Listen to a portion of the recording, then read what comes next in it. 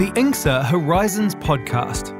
Conversations at the intersection of science, society, and public policy. Welcome to the Horizons podcast. I'm Christiane Allen. One of the key lessons from the COVID-19 pandemic has been that chemistry, biology, immunology, and a host of other ologies could tell us what we needed to know about the pathogen and its response to certain compounds. But the pandemic? Well, we're still trying to stop it in its tracks. That's because knowing the structure of the virus is only part of the story. It doesn't tell us anything about the human element driving the contagion. And without understanding the interpersonal dynamics, values, and unpredictability of key players, we're only working with half the information we need. The same applies to all of our shared global challenges, from climate change to pollution to raging inequality. Only by understanding and engaging with the interdependent human and societal factors of the challenges we face are we going to have any hope in mitigating them. While most science disciplines once considered themselves a values-free zone, a new generation of knowledge producers and knowledge brokers are realizing that values are an integral part of the picture, and they have an impact on what constitutes robust evidence. In this vital work, the social sciences, arts, and humanities are key to helping map our collective path to an equitable and prosperous future. To begin to pick apart this challenging topic, we've invited Prof Steven Hoffman, Director of the Global Strategy Lab in Canada, Prof Elizabeth Jelin, Senior Researcher at CONICET in Argentina, Dr Montira Pongsiri, Climate Change and Health Advisor for Save the Children and a Council Member for the Southeast Asian Science Advice Network, and Prof Ilona Otto, Professor of Societal Impacts of Climate Change at the Wegener Center for Climate and Global Change at the University of Graz. Kicking off the conversation is Dr Jean Lebel, President of the International Development Research Center. This panel was recorded at the INGSA 2021 conference. Here's Dr. Lebel. I'm quite fortunate to have an esteemed group of people with Elizabeth, Montira, Steven, and Ilona that are joining us from Buenos Aires, Elizabeth, Montira in Washington, Steven in Toronto, and Ilona in Graz, Austria. The discussion we're having today, I think, is very timely. We have seen the COVID-19 pandemic as a matter in the sky, so to speak, that has captured the world's attention and still keeps it very alive. At the same time, we have, global issue like climate change that has been slow burning, but now that is becoming fast burning as we all see it on a daily basis. So what is the role of social science in mitigating these challenges and responding to their effects? This is at the core of our focus today, and I thank INGSA for convening this important conversation. IDRC and INGSA have a long history of collaborating, particularly in bringing the research that originates from the global south at the forefront and showing that can be used effectively to develop and implement sound policies. The COVID-19 pandemic has deepened our collaboration as we study pandemic policy responses and the use of science in low and middle-income countries. The lesson we learn will shape responses to future emergency, because there will be future emergency, create new ways of sharing information, and make science advice system far more resilient. The breakneck speed at which the science and policy community are advancing in response to COVID-19 is changing how science is conducted, applied, communicated, and perceived, and we don't have to elaborate on this. It's part of your daily living. These changes mean that now more than ever, strong, effective science advice mechanisms are needed to identify and mitigate challenges with which science is communicated to the public and also to decision makers, and how science advice should influence policies and behavior. With this fast-evolving environment, it's critical to identify the lesson learned, strengthen resilience, and improve our preparedness. And this is why we are here today with our esteemed colleague. They have prepared several viewpoints that you can read in the conference compendium. If you have not already done so, I encourage you to do so. It's short, it's to the point. And I'm also encouraging you to send your question via the chat box. We will integrate them into our conversation.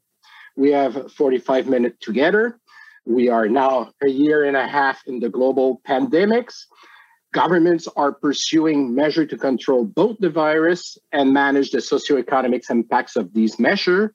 And my first question to the panelists will be to share an example of mechanism that integrate social science and the humanities into government decision-making.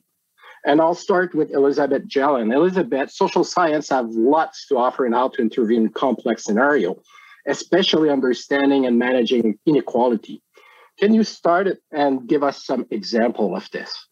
Up to you, Elizabeth, and thank you everyone for being with us. Thank you for the invitation and for the challenge of participating in this panel. The example is not an example, it's a global phenomenon. When the pandemic began, the main advice for everyday practices of people was stay at home and wash your hands.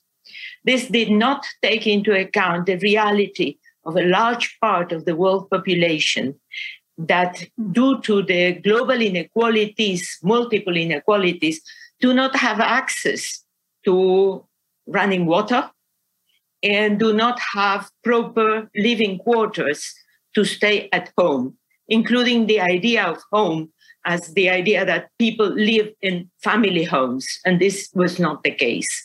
So I think that social science could have warned, saying this is not the only advice to be given. We have to consider living conditions of many different types of people and not give one global, uniform advice to everybody.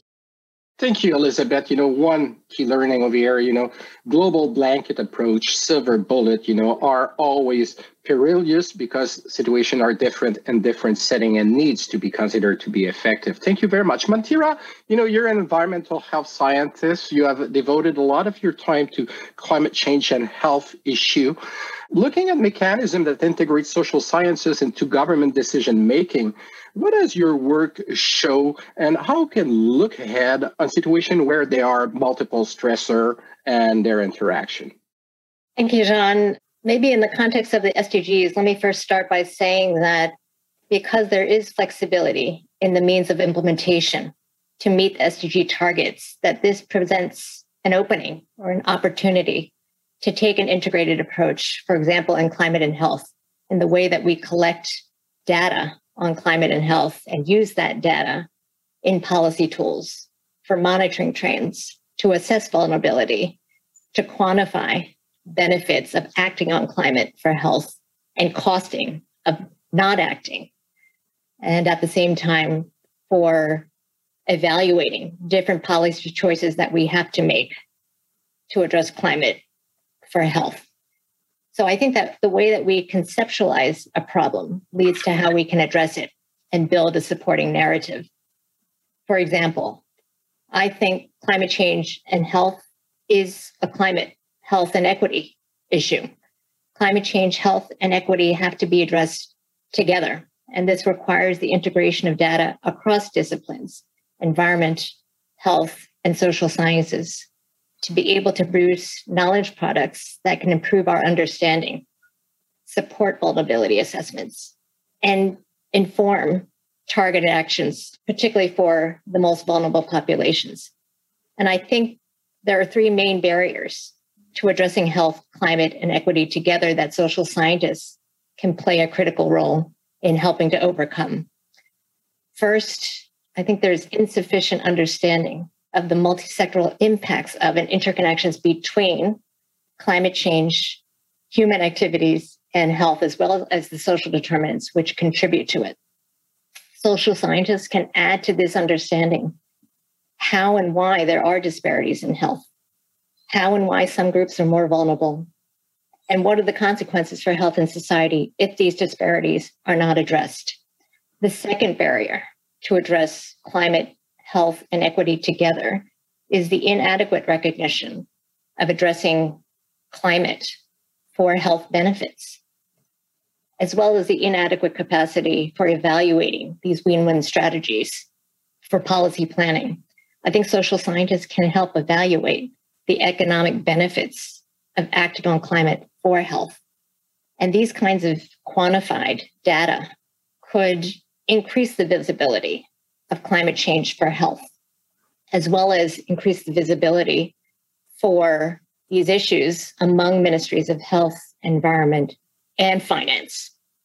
And this is going to be important also, that visibility for the public interest. The third barrier to addressing health, climate, and equity together as one issue is the siloed policy actions that we're all aware of, where there's limited interaction and consensus seeking among relevant ministries and sectors.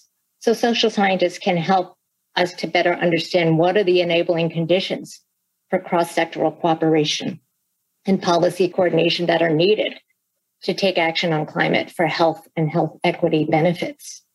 What's at stake here? It's that addressing the health impacts of climate change is critical because the climate adaptation and mitigation planning by countries can't ignore health. Doing so could result in trade-offs and unintended consequences that ultimately could undermine health, especially for vulnerable populations. So social scientists can really play a role in helping us to address those barriers that I think are prominent in how we produce science for impact. And so there's a role that we can play together in not only addressing those foundations, but also in carrying out science and evaluating the implementation of science-based strategies. Thank you very much, Montira. We can start to see the density from the context to the multi-sectoral impact to the evaluation of the cost and benefit towards implementable action. And I think that's a nice segue for Ilona to join the conversation. Ilona, how can mechanisms that integrate social sciences into decision-making help address a polarized world where there can be few opportunities for people to come together from their extremes to learn from one another and exchange? And I think your work is quite interesting in that vein. Please. Yes, exactly. That's a great question. And I think except this kind of like positivist attitude that we need to understand and analyze the data and provide this kind of objective knowledge, I think like the role of science is also to help to understand different viewpoints and also mental models that different groups of people use to kind of explain the environment. And as you say, currently it's a problem that there's this kind of opinion polarization, that there are different social groups, also different groups of stakeholders that have like a completely different understanding of what is going on, and they also suggest different measures. And I think it's also a role of science and social scientists to try to understand those different viewpoints and also to build some bridges and try to connect those kind of different polarizing communities. Thanks, Ilona. Can you give me an example, on how this has translated in your work, bridging those communities? Yes, one example could be kind of to understand what can we learn from the corona and the pandemic impacts in terms of preparing for future challenges and future climate change impacts. So as a part of my work, we do interviews with different adaptation experts at national level, but also at the city level. And also we talk with different business representatives, and we ask them how to prepare for this, what is going to come in the future. And we experiment with different novel methods. Like for instance, in a few projects that I currently have, we use so-called tools of social simulation tools. So there are simulations of possible catastrophes, and you show some hypothetical scenario to decision makers or stakeholders, and then you test how they react to this. And this is one tool where you bring different groups of people together, and you show them some hypothetical scenario, and then you analyze how they respond to this, what kind of measures they prefer. And then, but it's not all. We also do those interviews, and we discuss with them, and we try to understand what kind of mental models they are using and what is driving their decisions. So live experiment in the real world to provide real answer to real situations that are happening, like with the coronavirus. Thank you very much, Ilona. I think that's also a very nice segue to our last intervention in this first round from Steven Hoffman. Steven, the Deputy Director General of United Nations, Amina Mohamed, asked you last year around this time, I remember, because we have been somehow partner in crimes into this. You've run really hard and fast to develop the UN research roadmap for the COVID-19 recovery. And this was developed to help ensure the pandemic's recovery is informed by the best available evidence and true global coordination. Tell me, how can this roadmap support evidence-based decision-making? And can you share with us a few examples of its recommendation and how it has been implemented? Because it's almost a year now on the table. So, Steven, up to you. Right. First, Jean, thanks so much for bringing us together. And a big thanks to INCSA for bringing attention to the social sciences and humanities by having a session like this. As a social scientist myself, I think it's clear that the work that social scientists and humanists do is so often not part of these conversations. So how important is it that there's sessions like this that bring it to attention?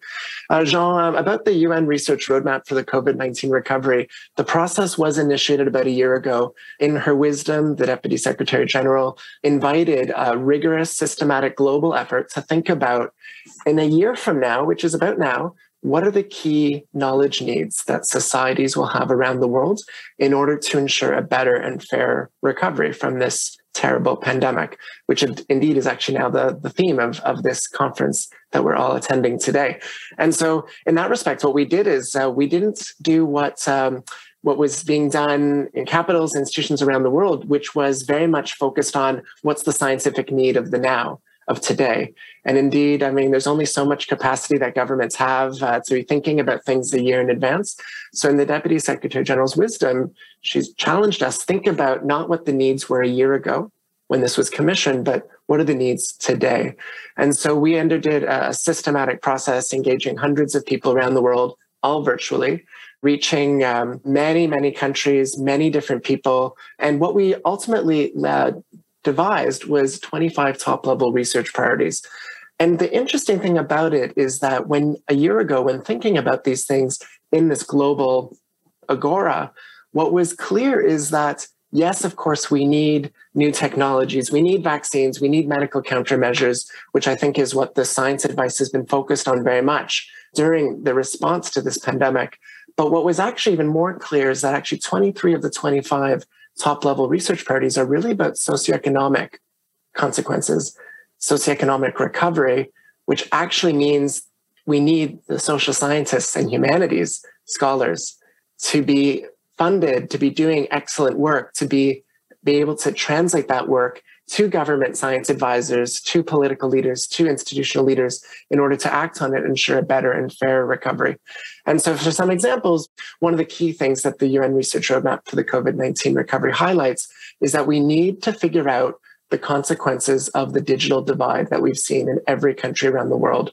Some people have been able to make use of technologies like what we're doing today to come together. Many are excluded.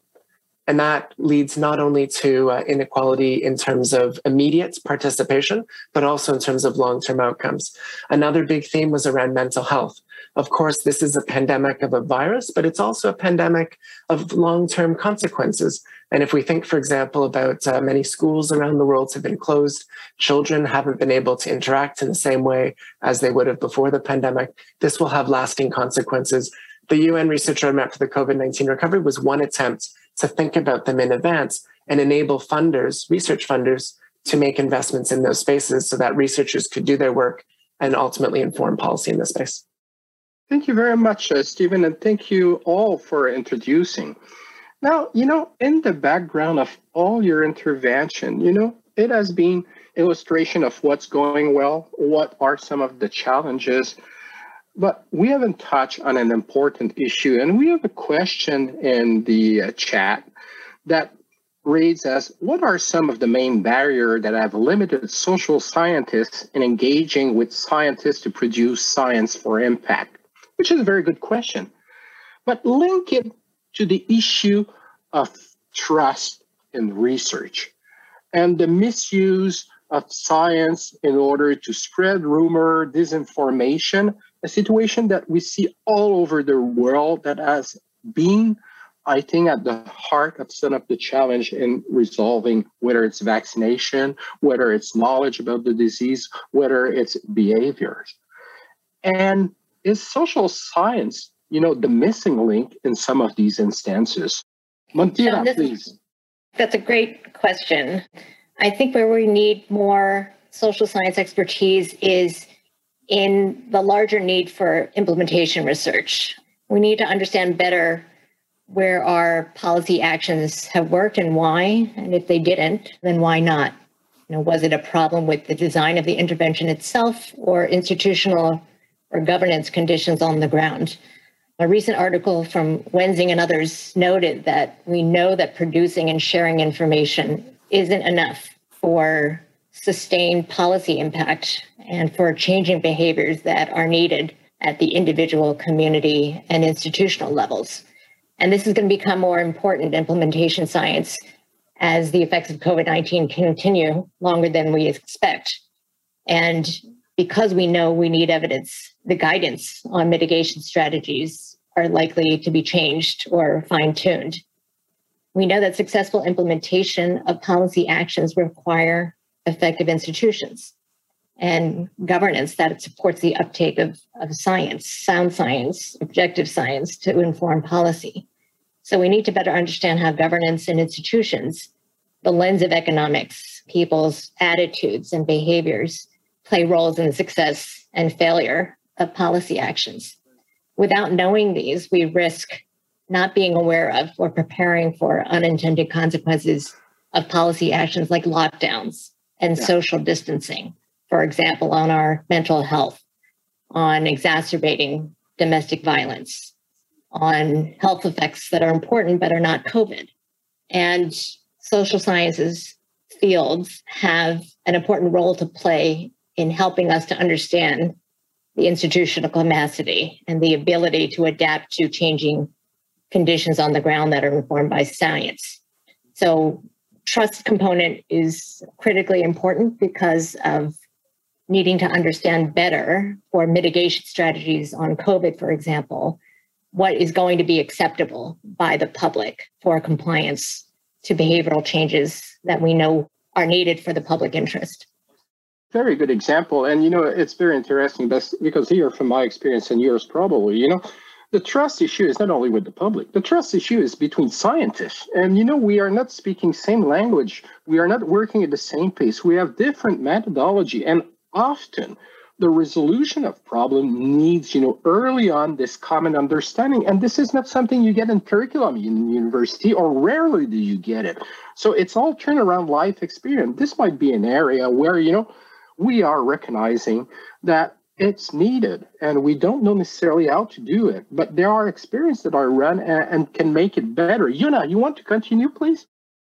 Yes, this is extremely important to to be more interdisciplinary and also to learn how to work with stakeholders, with decision makers, because we, as you said, we all speak different languages. But the issue that I wanted to mention is also how to explain polarization. And actually, a portion of my research is showing that it's not all fully spontaneous, that sometimes you have actually small groups that can change the majority, or those kind of polarization trends that are often, they serve interest of some particular interest groups. So I think this also has to be addressed. We see it in social media, that sometimes some trends are kind of launched on purpose. And I think as social scientists, we have to also better understand those kind of dynamics, how kind of like small trends, how do they influence the majority, or how what kind of dynamics are driving those changes, and how to kind of recognize it early, or also how to use it for maybe kind of bringing more stability and long-term resilience. This is one of the issues. Thank you, Yuna. Yes, the long-term aspect. Elizabeth, I'm coming to you. I'll go to Steven after. But Elizabeth, what's from Buenos Aires, from Argentina perspective, and your broad knowledge of Latin America, how does this resonate with you? First of all, I think the first intervention of Montira mentioned the need for good data. And I think this is a key, that we cannot do advising, we cannot do policy with not good data. And I would stress very, very much that point, because inequalities in the world are also very, very much in the area of data collection and the reliability of data. I strongly believe that we have to elaborate a way in which good data is collected. But what is good data? And here comes that for different scientists and different perspectives and different paradigms will tell you different things of what the priorities are. And I think so there is one issue which has to do with the conversations within social sciences and between social sciences and the other sciences. So that's one part of our academic professional life. But there is another part which for me is very, very important. Let me just put it in a rather blunt way. Feminist scholarship for the last 30 years has placed a lot of emphasis on the notion of care and the idea of caring for people as a major element of inequalities in the world, insofar as women and men have very different roles, and the burden of care has been mostly on women. This has not been taken into consideration at the beginning of the pandemic by policymakers. So what we find a year and a half afterwards is an enormous increase in gender inequalities, in domestic violence, in mental health problems of children, yes, but also of the women who are taking care and have triple or quadruple roles. So this indicates a problem with what is hegemonic science within the social sciences. And what the pandemic has shown is that some parts of scholarship, I'm talking about feminist scholarship in this case, I would say that probably climate change scholarship goes in the same direction, which has been marginal to the hegemonic way of understanding, are starting to come to the fore and are starting to take center's place. And insofar as this happens, I think that we will have better science, and we will have also, more than mitigating, changing the paradigm of inequalities. It's not a question of mitigating what the effects, of course, we need to mitigate, but I think that we have to transform. And the title of this session has a notion of transformation more than of mitigation.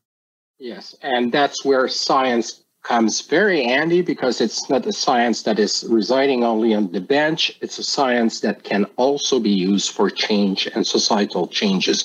Steven, roadmap, 25 recommendation there that you put with your team. Don't list them, please. But you mentioned in your earlier conversation that you did this in anticipation of the future. And we have one question in the chat about the future of pandemics and other events, and how do they take into account, differences, be it at the regional, at the country, at the population, subpopulation group. Modeling is quite hip. We see it all over, but, what are the key elements that needs to be there, in your opinion, if I may? This pandemic has obviously not been a very fair pandemic. People have been affected very differently. We're seeing actually it's multiple different kinds of pandemics happening at the same time. Well, of course, most prominently, there's different pandemics being experienced across different countries, but even within countries, even within the wealthiest countries, there's different pandemics being experienced. And so that requires not just thinking about technological solutions, but also thinking about how do we implement technological solutions? How is this pandemic affecting broader society? How are the long-standing inequities and social challenges that we've been facing in societies further exacerbating and preventing us from responding to and recovering from these kind of disasters that are only inevitable to come again in the future in different ways. And so when thinking about that, it means that it does call upon a broader sense of what science advice means. And I think, for example, recognizing this importance and having this event today is important.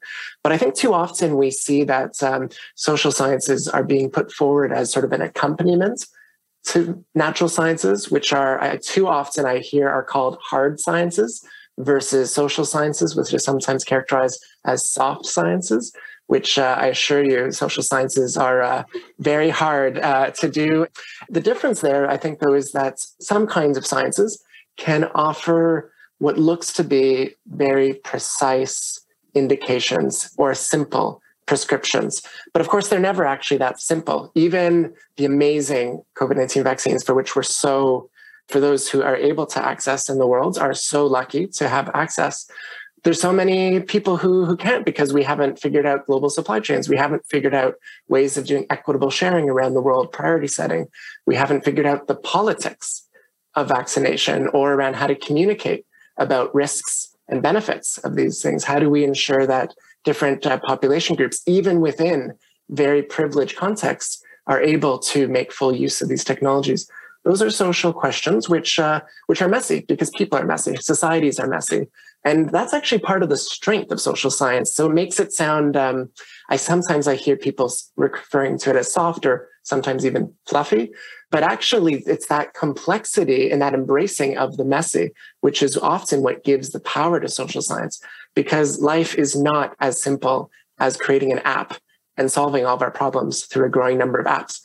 Even if we like apps, and I think some of them are great, we still need people to use them, to trust them, to recommend them to their friends, to then when they get, let's say, alerts on apps, to then decide to act on them and do what they should to understand what it means. So all of that to say is what's clear is that as we look at this pandemic and see it's being experienced differently in different populations, we do need to take a rigorous social scientific approach to better understand these issues and then ensure that that advice can be made use in informing policy, even if it is sometimes looks a little messy.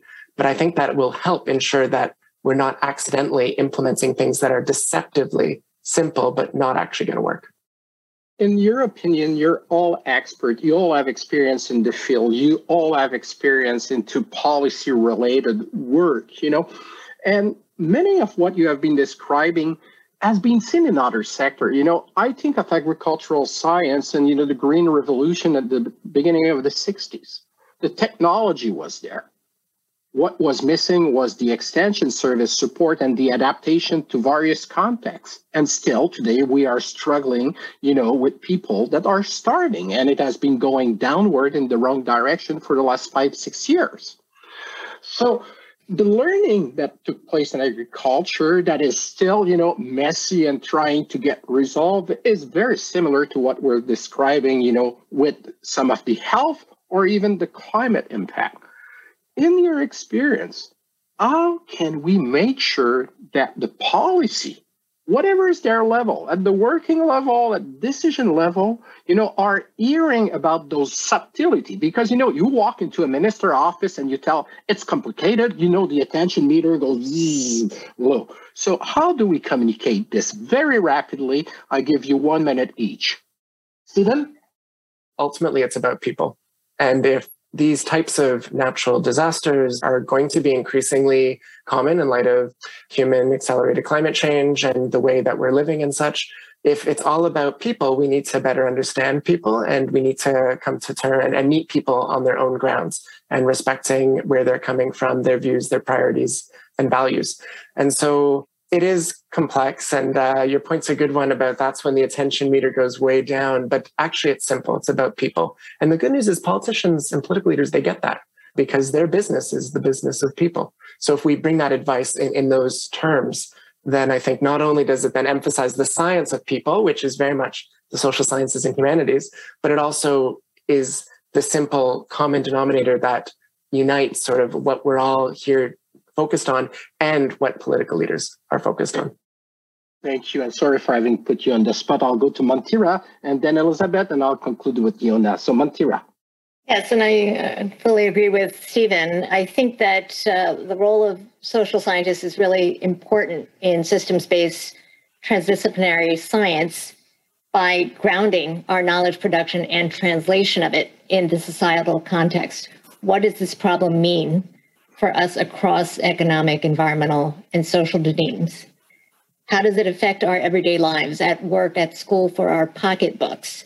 And in one sense, in terms of what I mentioned before about a major barrier to considering integrated issues like climate, health, and equity together is the policy stubbornness that we face in that our policy actions are siloed. But perhaps one way to help break that down could be also a more equal engagement of stakeholders, including those from the most vulnerably affected communities, through strengthening leadership of women and of youth.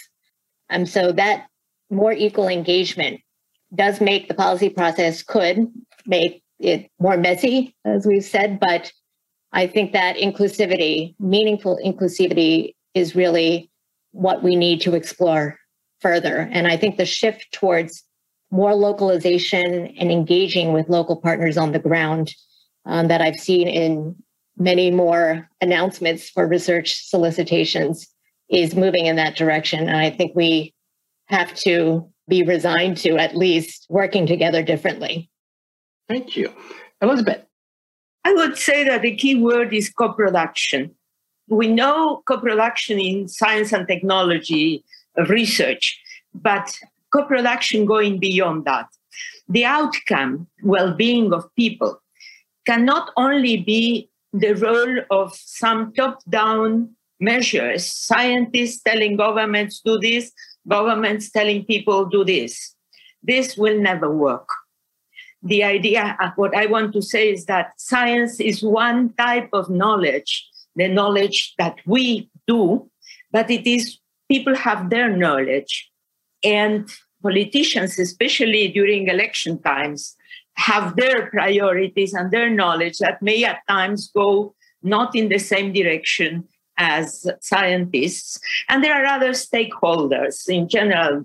So the idea is that the outcome has to be designed as a co-production, not as measures that have to be implemented. We have seen, this is an example from squatter settlements and poor neighborhoods in Argentina and elsewhere in Latin America, and I imagine in other parts of the world, that when you have community management, including social scientists, health scientists, in the design of the community measures to be taken, things work much better than if there is a policy that comes from the top down. So I think that we have to rethink this notion and amplify the notion of co-production. Thank you very much for this intervention, Elizabeth. And Ilona? Yeah, I think I want to again kind of bring the attention to inequalities and the system resilience. So my research has shown that inequalities interact strongly with resilience. And in a way, higher inequality undermines resilience. And we have also seen it in the results of the COVID pandemic, that countries, like more unequal countries with kind of not publicly available health sector and also without social security system, those countries suffered more. And I think this is a lesson that we should learn, that sort of we are on the same boat and we have to build a system that will be capable to deal with those future uncertainties and shocks that can be expected. Thank you very much. Now, it's the magic wand question. You're in front of a global audience. You are used to speak language of science and policy. We have a pandemic. We have climate change. Those are two topics. I'll ask you to stick around that. You have the magic wand. What is the one thing that you tell the audience that you should have done better?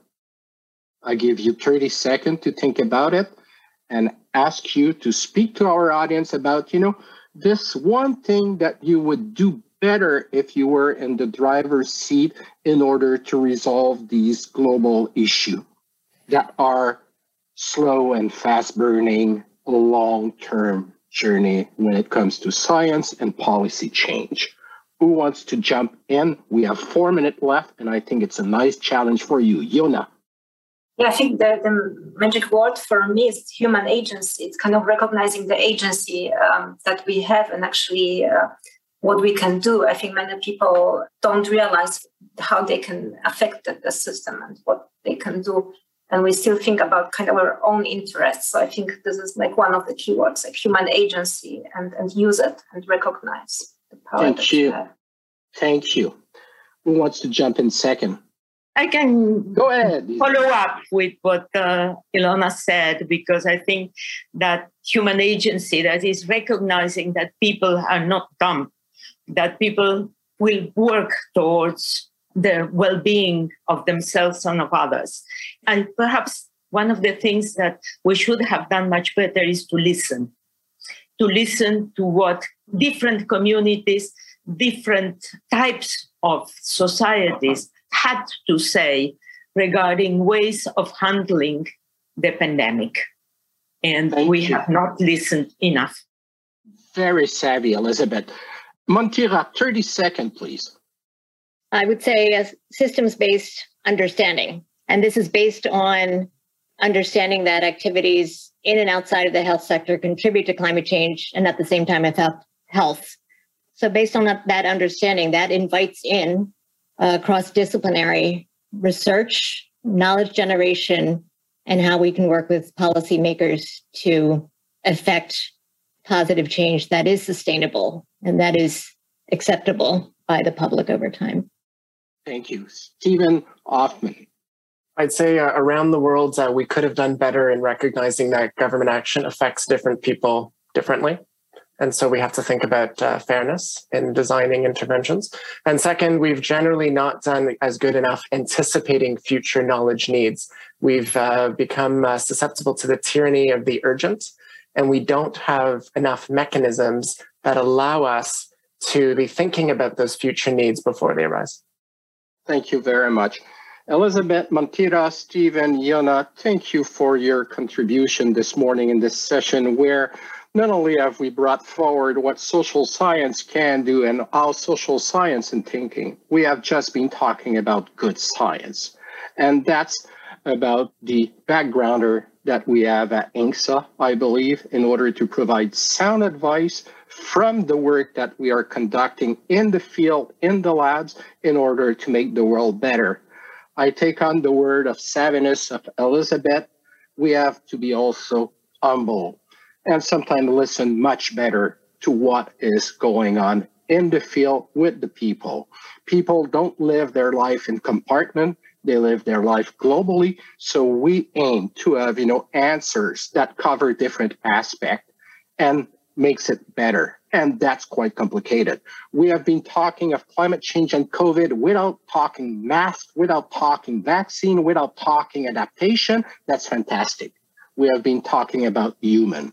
I want to thank, Peter Glockman and Rémi Quirion for their leadership at INCSA and all the collaborators, the partner that has made this conference possible. I wish you all the best. It has been a pleasure to be with you from Ottawa, where IDRC is located. Bye-bye, and thanks to everyone.